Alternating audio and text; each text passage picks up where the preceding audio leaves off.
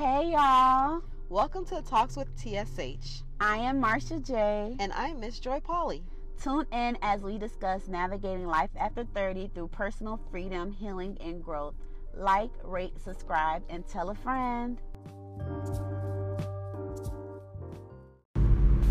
Hi, it's Miss Joy Polly, your number one liberation life coach, your favorite life coach, author, speaker, prosperity pusher, whatever you want to call me. But guess what? I am here to help you get life all the way together so you can elevate in life and live out your purpose and prosperity.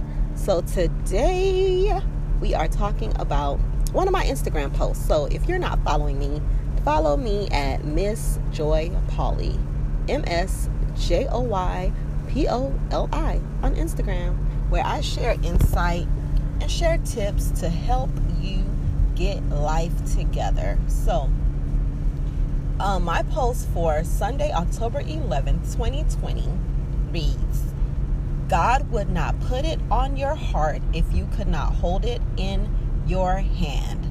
Read that again. So this is a powerful statement that I have quoted to many of my friends and my coaching clients. Why? Because a lot of us are dealing with feeling overwhelmed. We feel that we have so much insight. We feel there's so much things we want to do, so little time. So guess what we do? Absolutely nothing. Because the time that we're spending talking about how much we can't get anything done could be actually used to create a plan. And that is why I created the Personal Success Blueprint. Okay, it's free. You can get it from our website, tshsociety.com/start here, and click on the first button. Okay, because the blueprint is giving all the tools and tips to help you simplify your life and go after your goals. Because it's easy to feel overwhelmed. It's easy to fear. It's easy to procrastinate and we don't get things done. But guess what? As I said on my post, I remember feeling overwhelmed, dealing with some issues at work, and God literally showed me that, it was like nothing's too hard for God, number one. And number two is that I need to trust, lean, and rely upon Him. Because as I was feeling overwhelmed, I thought that I could handle it, okay? So I had issues with someone, and I was like, you know what? I was like, these people are talking about me and I'm so upset. And honestly, my pastor, my bishop, Otis L. Kemp, God bless his heart, such a powerful man. He actually called me up to the pulpit and was talking to me. And he basically said that God says to cast all my cares upon Him, not the ones that I think are too hard to handle, but everything. God says cast all the care. So I needed to learn to put God first and give it to God. And that's another mantra that I use: give it to God and go to sleep, because worry never changed the situation.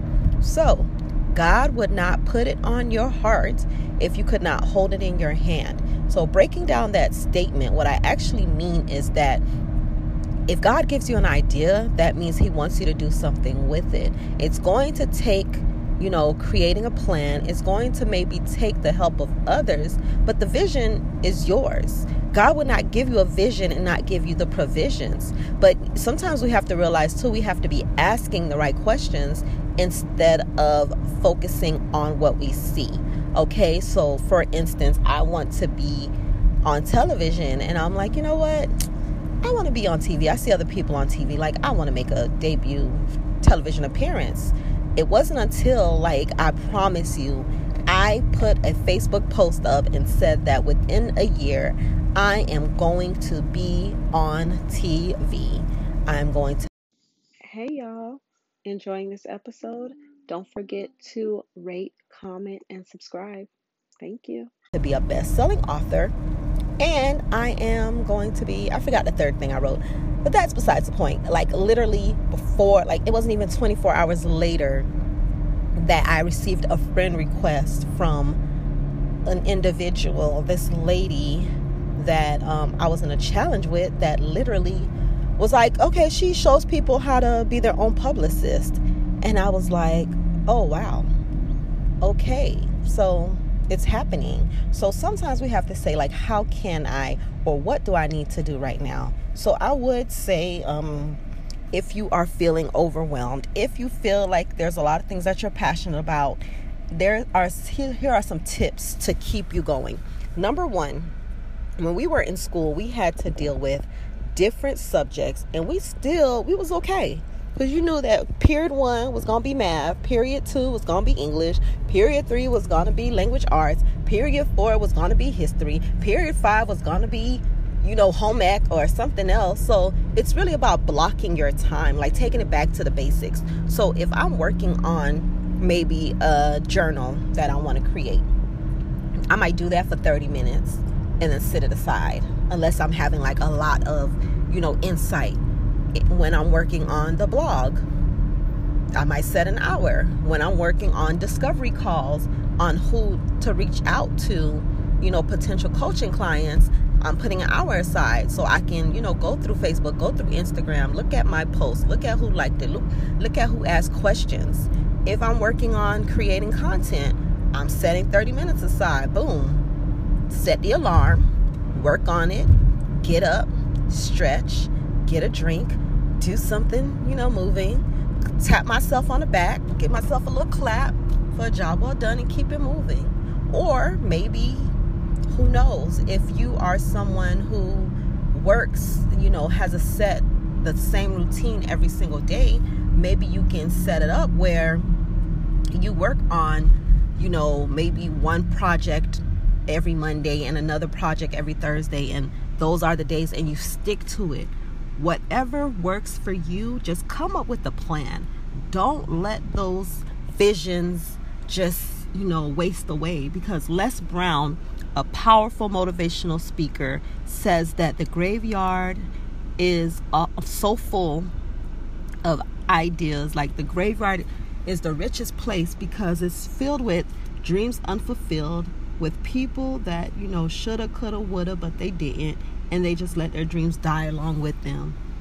So I don't know about what you want in life, but for me, I want to die empty, and I want to leave the world a better place because of something that I've worked on. So that means putting content out there. That means, creating books, creating things that will outlast my life.